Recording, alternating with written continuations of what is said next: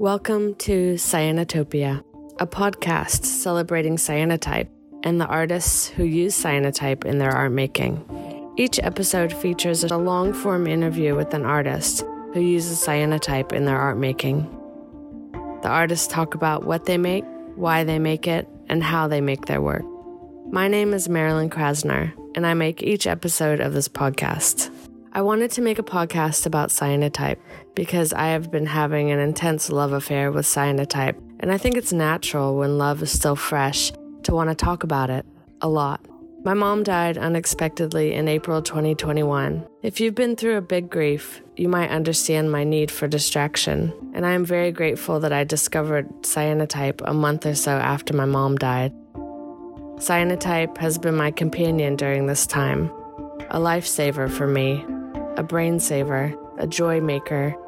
I'm also a mom, and I love that I can show my kids that art doesn't have to be stay within the lines perfect. It is beautiful even when it's uncontrolled, messy, and water gets everywhere. And this podcast is my way of honoring cyanotype and a gift to the cyanotype community and the creative community all over the world. Even if you're not using cyanotype, I think the interviews will resonate because the artists I speak to in these episodes are so interesting. If you want to support the artists you hear on this podcast, please refer to the show notes and find out how to buy their art.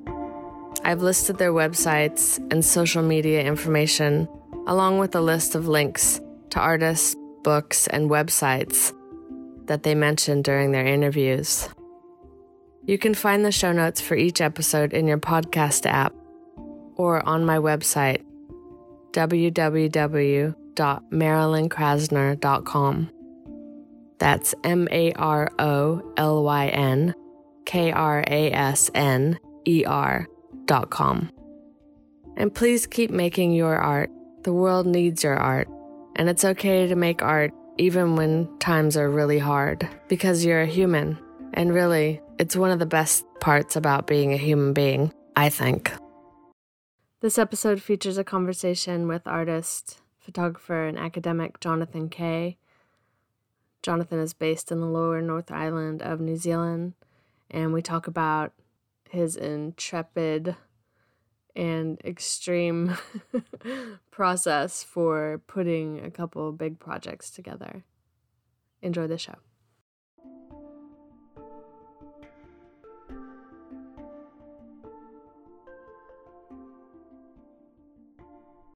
My name is Jonathan Kay. I'm a photographic artist based in Wellington, and my practice looks at landscape and how we kind of can articulate the unseen forces in different landscapes, and I do that through a variety of kind of different kind of photographic methods. And I also teach photography at Massey University here in Wellington. How long have you been a photographer? I've been working with photography since I left high school, and then so I've kind of been doing that since I was kind of 19, and then when I started my undergrad, so a long time ago, over 15 years. In my undergraduate degree, we had this really cool technologies paper, and you pretty much got to investigate any kind of photographic methodology wanted. And at the time, we had this crazy UV, I think it was from a textile department, this massive kind of machine that was in this room, and when you turned it on, if the fan wasn't running, you actually blew the whole electrics for the whole building. So it was really extreme, and so you had to kind of put your cyanotype down, and it had a vacuum kind of seal, and you'd kind of run out, close the door, and it was like atomic bomb went off, the amount of light that came off of it. So you had to be really careful because it would damage your eyes and things. So you had to get your timings quite right, and couldn't just run in there and stop it. So that was my first experience of cyanotypes. And I just really enjoyed the process, like how you actually get to actually physically coat your paper and work with it, and how it's quite temperamental, getting your exposure right, and just thought that was quite fun. And so, but yeah, it wasn't until 2017 that I came up with the current kind of project that I'm working on, and thought that cyanotype would work really well for that. So that's my ice field work, and that's, yeah, so it's kind of using large scale cyanotypes and pressing them or rubbing them up to surfaces of the glacier.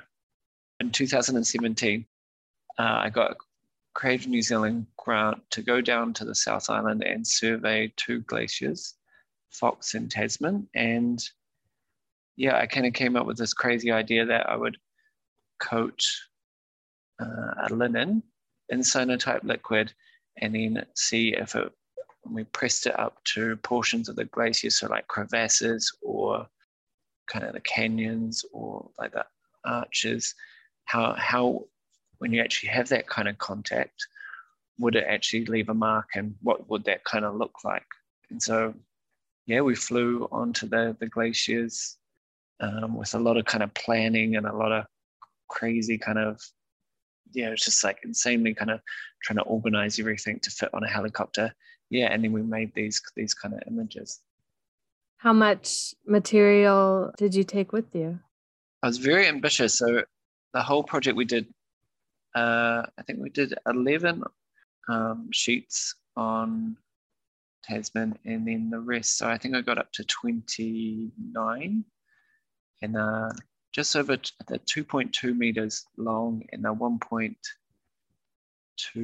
meters across.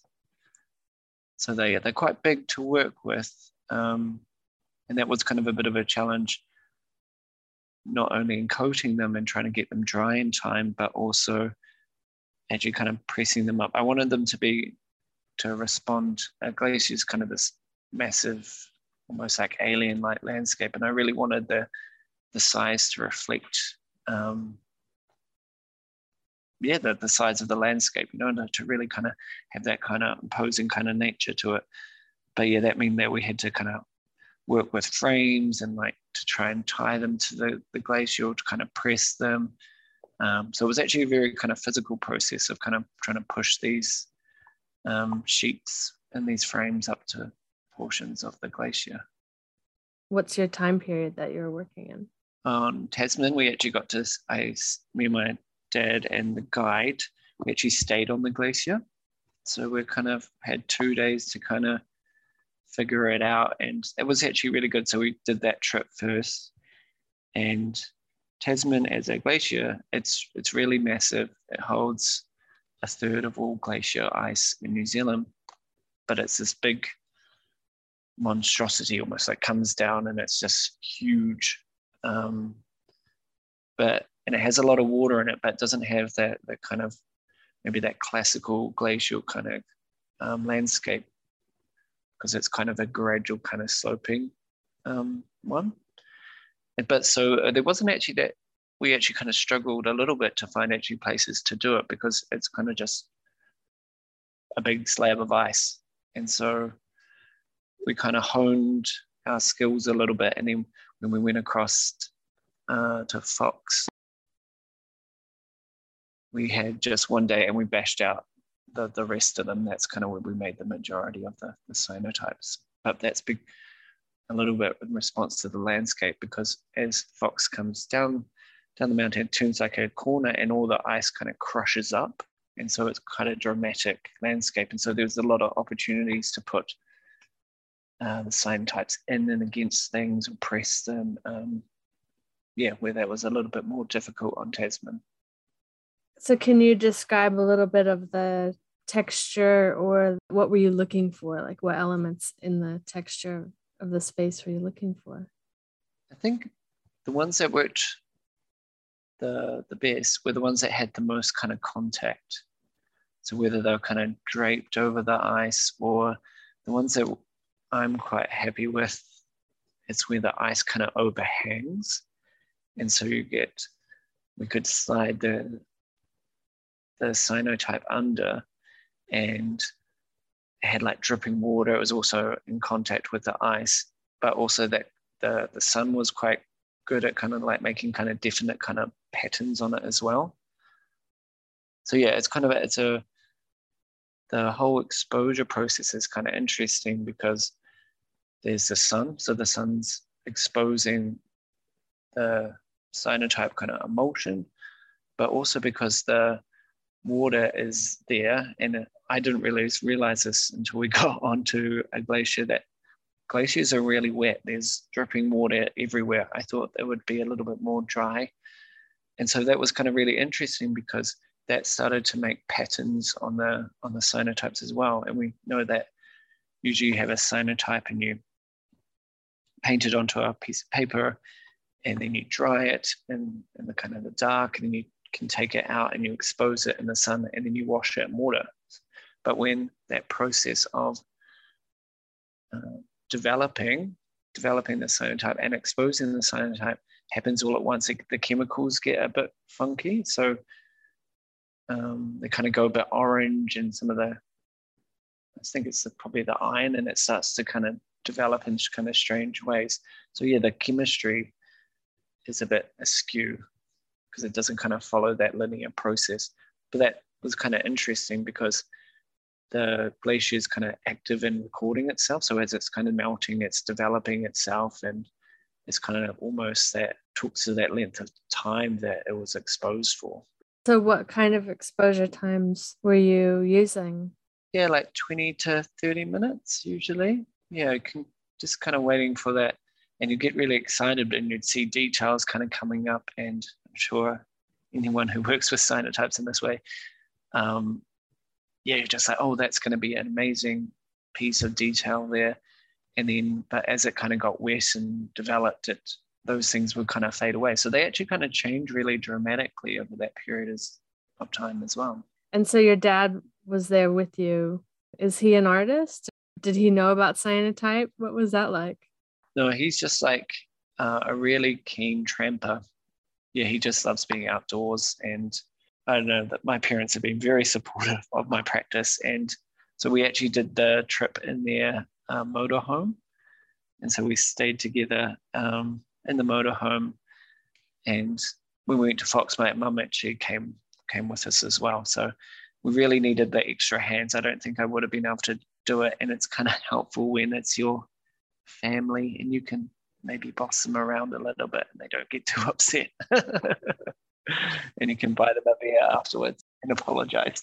And I think they have a sense of ownership of it as well. I grew up on a farm, so they're farmers. And yeah, I just think it was all my projects, they're very generous with their time. And it was just such a lovely experience to do with them and for them to kind of see how the work was made and to be a part of that as well.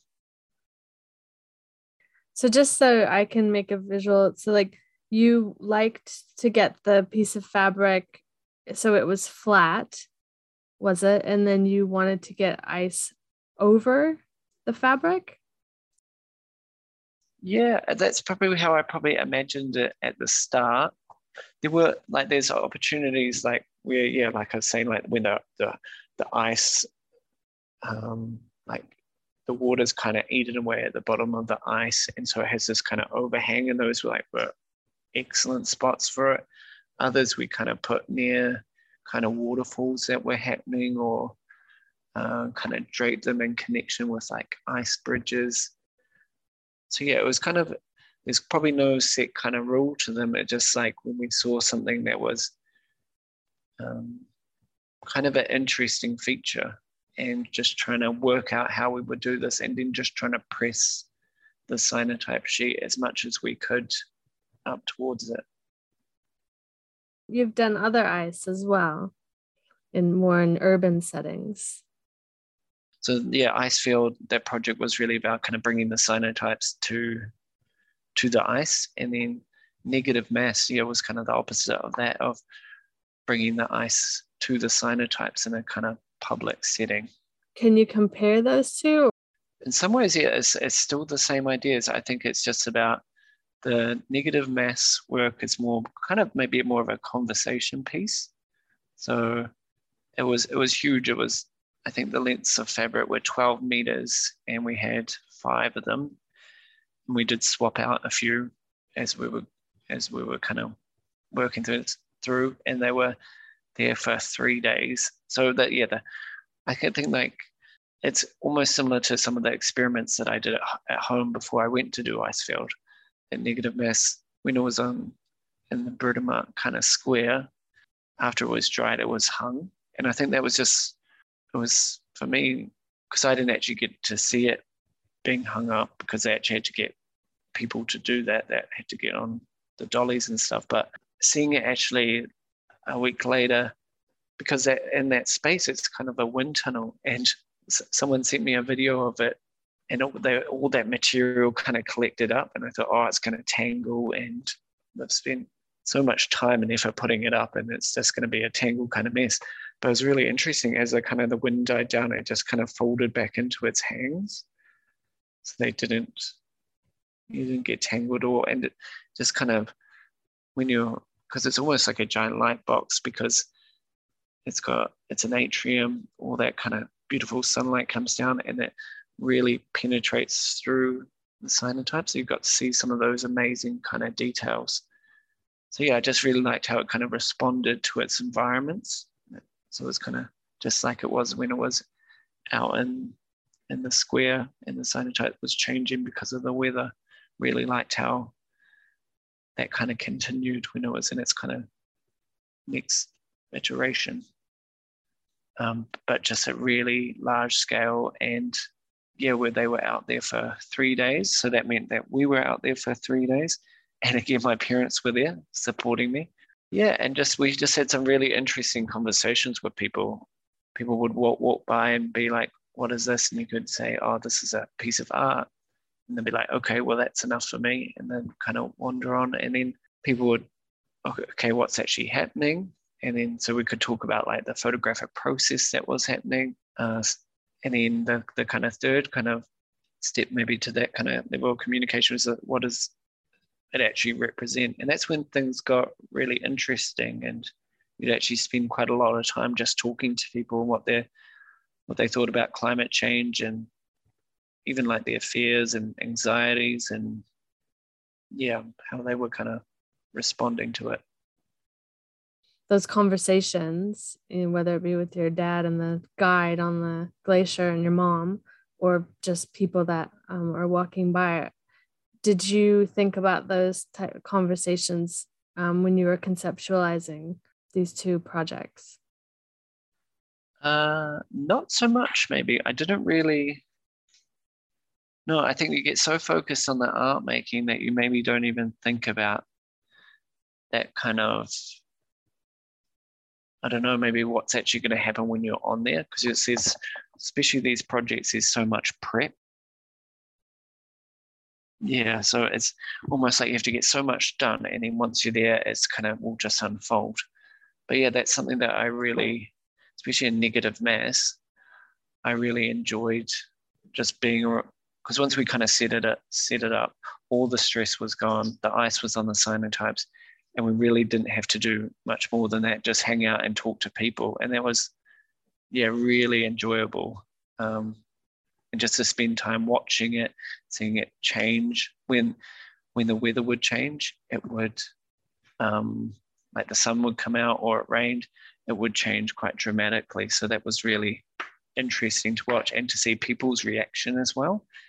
And I think it was just such a strange thing to have ice in such a public forum, and people were just kind of really excited to see the changes in it, and to see how clear it was, and just, yeah, to see this strange material, and then to see the developing image and how it was kind of interacting with that.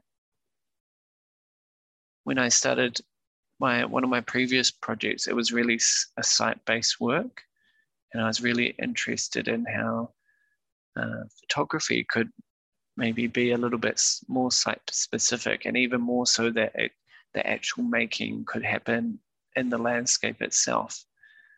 I ended up applying for a competition to go to the glaciers of the Himalayas. It's kind of like to follow some scientists around, and I didn't get it, but in that kind of process of writing the proposal for it, I came up with the Icefield work of, and they probably just wanted someone to go around and take photos and do nice things. But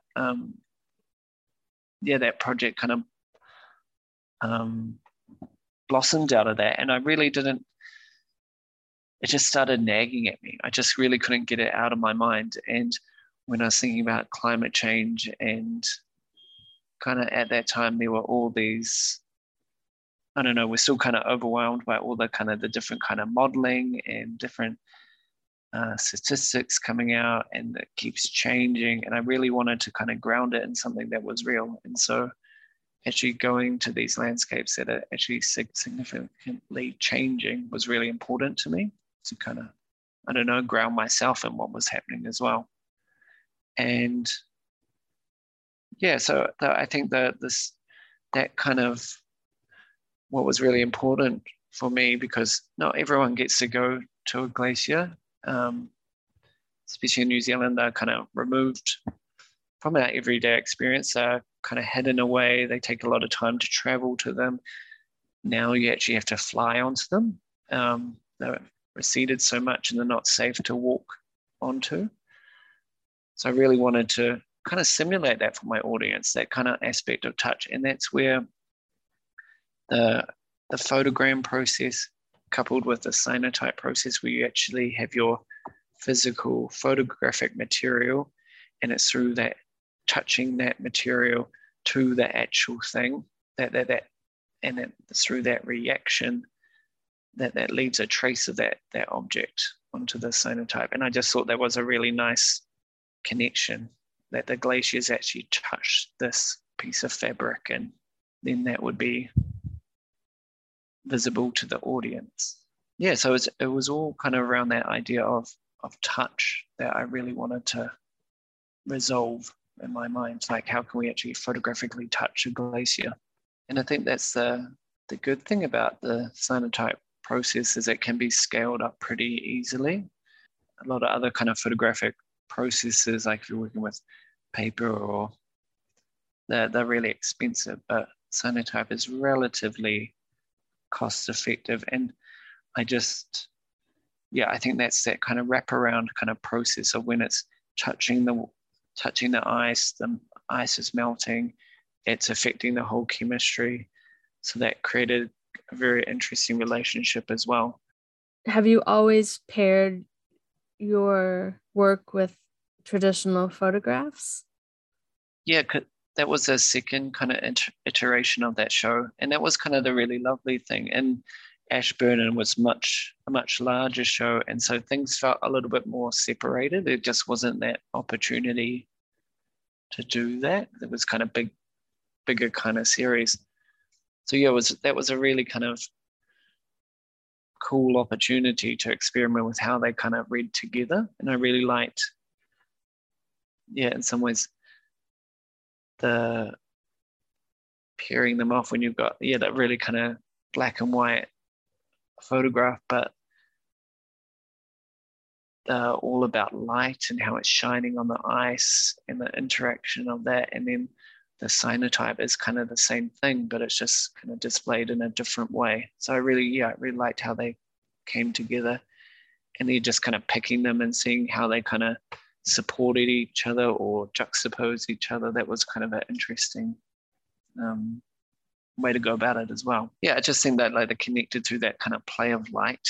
I thought was really important. But yeah, I almost felt like when we're kind of staging the exhibition, like there's kind of this, you walk in and you see like the cave one, and you kind of enter through this big kind of cyanotype cave, and then you kind of amongst the ice. So I really liked how that even though the images were kind of small, they were kind of like key kind of points to kind of place you in that environment. But then the cyanotypes, because of the scale, I really felt like that you're kind of amongst the ice, like that you're really, it has that same kind of feeling of when I was standing in an ice cave and you're kind of looking up and there's all these kind of beautiful reflections and seeing the blues and the kind of the details in the ice. And it's just that kind of scale is kind of unfathomable. And some of the cyanotypes, because there is no link to scale, you don't really know what they've touched or how big they were or what interaction had. It could be an aerial shot almost of like a landscape because of the detailing, and it really kind of expands the series out. I'm definitely interested like that, even the series has kind of not just looking at parts of the glacier, it's kind of expanded to kind of encompass the whole kind of body of the glacier. So where it kind of starts at the neve, so when you kind of get the soft snow that's compacted, and then kind of the body of the glacier and its parts, and that's kind of what Icefield's about. And then I've kind of started to kind of photographically survey some like the moraine walls, and especially in Tasman, focusing on the water and like the silt, and just kind of all these kind of key things that kind of make up the huge landscape. So how can I come up with kind of different kind of photographic strategies that make them different from what like you'd see a scientist photograph them, that kind of whole kind of that single shot of the glacier I'm not really interested in, but how can I break it up to like this little part? So I've already started, I think it was last year, maybe the year before now. Time's a little bit funny, but a contact series. So at Tasman, where has a huge kind of contact lake. So the glacier used to finish in the 1970s, used to finish at the front of that lake, but now it's receded so much. And so this lake has a kind of twofold kind of process of, because it remains pretty cold, it kind of actually slows down the glacier's kind of retreat by actually hides a portion of the glacier under its surface. But so I'm really interested in that. So there's definitely things that I want to do with that. But I've kind of made, what I'm trying to say is I've made photograms at that edge of that contact lake, interacting with the water. And so, that kind of speaks to where it used to be in the 1970s. And it's kind of interesting, even because they're kind of draped on rocks or put along the shoreline, that kind of fractal qualities of the ice was still kind of present in those images. I felt that, I just thought that was kind of really interesting, kind of linking back to the glacier itself, where it used to be. I kind of interested in different kind of photographic technology. So I wouldn't say that cyanotypes is something I'll probably do forever, but I think at the moment it feels very appropriate. And it's just kind of another kind of photographic methodology and in my tool belt that, I always get excited about kind of learning new things, learning about new landscapes, learning about kind of new kind of scientific theories and things and also different kind of photographic technology. So where those kind of three things kind of come together, that's kind of where my practice leads me. What is your process for coating the fabric that you're using? I just buy, it's kind of a straight linen by the meter. So usually I think for Icefield, I bought like 120 meters worth, cut it up, sew the edges so they didn't fray, and then just kind of rinsed them in water in the washing machine. That was kind of, I didn't do that once when I was testing. And I think because they maybe go through such a harsh kind of process chemically that I got spots on the cyanotype. So they must have some kind of residual kind of chemical. So that's pretty important. And then when we're coating them, I buy the raw kind of chemicals. So you mix them up kind of the day before and let them to kind of brew overnight. And then we kind of just got all the sheets that we wanted coated, and we kind of laid them on top of each other, because the one bad thing about using material is very, it soaks up a lot of liquid. Like some people might even think that you could dunk them, but you go through so much liquid so quickly. It wouldn't be cost effective. So kind of laying them down. And so we just with brushes, coat, paint on the liquid as freely as kind of possible, but knowing that it would drip down to the other ones.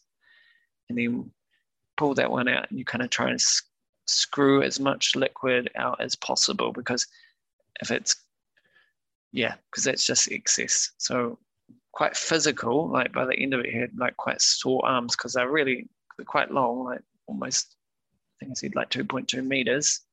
And so then that liquid would drip into a kind of a tray, and then we'd kind of use that on the next ones, and then making sure that, and then just go by layer, and so that we kind of weren't wasting any liquid and trying to screw as much out as possible, because else they just take forever to dry. And then for Icefield and negative masses as well, having like big industrial sized dehumidifiers or heaters or fans or whatever we could kind of get our hands on to kind of speed up the process of drying. Or in Icefield, so we were actually, I don't know why I thought this was a good idea, but I wanted to do it all on site. So I wanted to make sure that the chemistry was really as fresh as I could make it. And so the night before we were at Tasman, we actually did it in this really small ski hut. That was the guides, in winter, that they'd put all their gear in. But it was relatively empty. But it was insane. This tiny little box, and me and my parents are trying to paint on these chemicals, getting it all over ourselves, and then trying to hang it up, and then trying to get it dry at Mount Cook, because it's really cold there overnight. They weren't drying. So having that kind of pressure, because the next day we were flying out. So to go on the glacier, it was all a little bit extreme, but the weather ended up turning bad. So we had to delay a little bit. So it all kind of worked out. And then we were in Fox. We were able to use the toilets, a toilet block that was being built. And so we just kind of lined it, covered up the windows, and it was kind of really great. It was perfect. It was quite big as well. So we actually got a lot done in there. It was really quite easy. And then for negative mass, that was my brother's garage, pimping out his garage, covering up all the windows. It was kind of a little bit leaky. Had lots of light leaks. So lots of tape and big industrial kind of dehumidifier to try and suck out the rest of to dry them off. And lots of heaters. And trying to do it at night so that if there were any light leaks, it wouldn't affect them so much. And you just use brushes, big brushes? Yeah, just like really cheap, like from Mitre 10, like plastic brushes. So they're quite good you can clean them pretty easily, and they don't have any kind of residual liquid on them. But they're pretty massive. It seems like kind of bonkers now, because the exposure times are so long anyway, and the interactions are so different. It probably didn't matter that to have the chemistry so fresh, but I know that now, it's not the same as having kind of a traditional kind of Sanotype where you really want to go to get the good amount of contrast, go coat it and then shorten that period of time before you expose it. But how did you transport the fabric? Like, what did you use, like a light proof, was it a rubbish bag, or did you have a special container that you took them with you in? I probably overthought this. My mum actually made me like these big black lined sacks that were just made out of cotton. I was a little bit anxious that if I put them, because we did it in summer, and I just thought maybe the humidity would start to affect, like if there was any water in there, and especially when there's a plastic sack, that they might start to sweat a bit.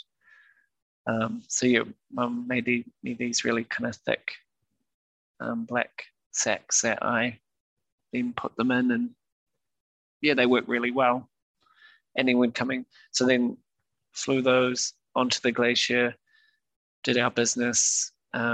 We tried to wash them as much as we could there. So actually on the glacier itself, which is, I've never had such cold hands, and but just to kind of keep it as fresh as possible. And we did have to end up coming back and rinsing out a little bit, but and then they were taken off the glacier in big kind of just rubbish bags, and then washed out. And then then trying to find somewhere to dry them as well was a little bit of a nightmare. But we ended up just putting them in like a normal dryer. It worked pretty well, really. As when we did negative mass, the kind of drying process, because after day 3, we decided like the ice wouldn't be there the next morning. So we decided to pull it all up at maybe like 6 o'clock in the evening, wrapped it all up. And during that day, we're just trying to find a sink that was big enough to wash them in. And it had been suggested that we go and use like an art community center that had a really big sink. And so we went there, and it was completely filled with, it's like a painter's sink. So it was too grubby to put my cyanotypes in. So we ended up actually going down to like round by the kind of Auckland Harbour Bridge, and there was a little kind of marina there. And I actually sat there and dunked them in the seawater with my legs, because there's no way that my arms were strong enough to do these 12-meter long pieces of fabric. And everyone knows that salt is not good for cyanotypes or preserving things archivally. So we then came back and we had an Airbnb, and we just put them in the washing machine, and we tested it on a little scrap piece that I had. Put it in the washing machine and just did like the last rinse with obviously no soap or anything. And they turned out fine. So yeah, we actually just washed them in the washing machine to get rid of that excess salt, and then put them in the dryer. And it's just about doing washing at the end. Yeah. Yeah, but a bit of a stress kind of risk as well, because if there was kind of any soap or anything, that would have kind of ruined them. But yeah, all kind of worked out. Because you kind of get to I think I was very careful about, kind of get excited by all the mechanics of like, I don't know, either like helicoptering on the ice, getting all those kind of things organized, and then being on the glacier, that's quite well organized. And then you kind of get to the end and you're like, wow, what do I do now with these things? I still got to finish off the process. And that's something that maybe I wasn't very good at. So it's definitely something I think about. Yeah, so you really need to, that would be my advice for anyone, to really think about the follow through. Don't do what I do. Well, I think the adventure of what you do, like the scope of your ideas, and I think that's something that, I would definitely encourage people, especially around issues-based art. I know that's kind of not a great term, but when you have there's an intention or a message, being bold, and like what you've done, especially when you've got people supporting you, and like a team. It's quite awesome. Yeah, it's been a really kind of special project to work on, and there's a cyanotype. It's got a lot of like different little side series to it as well. So yeah, it's kind of been all encompassing for like the last 5 years. But yeah, it's been great. I've had so many different conversations, like with the guides, with scientists, with the public. Yeah, and I think they're just kind of really, if anything else, they're just like good conversation starters, like the fact that they've touched a glacier and people can kind of talk about their own experiences of a glacier, or being in those spaces, or kind of imagining those spaces, and then kind of their concerns or anxieties about climate change. I think they're pretty good at just allowing people to have a chat about that. And has it gone beyond New Zealand for you? Have you had these conversations with people outside of New Zealand? Yeah, I presented at the environmental, I have to look it up. Maybe I'll have to send that to you. But we have a collaborative kind of group that's between Massey University, Plymouth University, and a university in Sweden. And so, yeah, I've presented just over Zoom about kind of negative mass and the ice field work as well. So yeah, I'm hoping now I might get a bit more legs overseas. That would be really cool. Cyanotype is just so portable.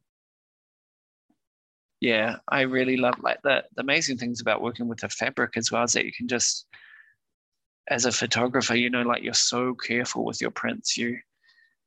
If it's a final print, you'll get out your white gloves and you'll make sure that you've got a safe space to put it. And it's kind of a bit of a task. And but with cyanotypes, you can just whip them out, and you can treat them like a piece of fabric. And yeah, it makes it really, I'm quite excited about the physical kind of attributes of it. So like when they're hanging, like they move as you kind of walk past them, and they kind of have a fragility to them. So I really enjoy that, but they're just really lovely to work with and to store. And it's all very easy, like you say, to kind of package and send away. It makes that whole process really easy.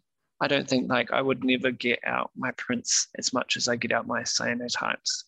Yeah, so as an artist, and as a photographer, so much of our process can be on the screen. And definitely I do a lot of research. And so I feel like it's really nice then to work with something that's physical and to pull out these things and to examine the details and to kind of reflect on them. And yeah, and even to make a new cyanotype. I just love that it's physical, and it gets you, for me, it gets me out of my kind of computer world into somewhere that is just so different from where we live. Who do you look to feed your work? Other artists? I've got one of I really enjoy English artist Tacita Dean. She's one of my favorite artists. She doesn't really do too much around photography, but I don't know, I just think she's very poetic, and she's really interesting, thinking about like chance and very kind of multidisciplinary. You may have known her work because she does really, what kind of made her famous, these beautiful big chalk drawings of kind of gigantic kind of landscapes. I really love the New Zealand photographer Joyce Campbell's work. Yeah, kind of similar in some ways, like really thinking about landscape and like the unseen, and not only kind of that layer of climate change, but kind of cultural knowledge and the poetics of landscape as well. Yeah, and just she uses kind of the materiality of her works is really important as well, and I really appreciate that about her work.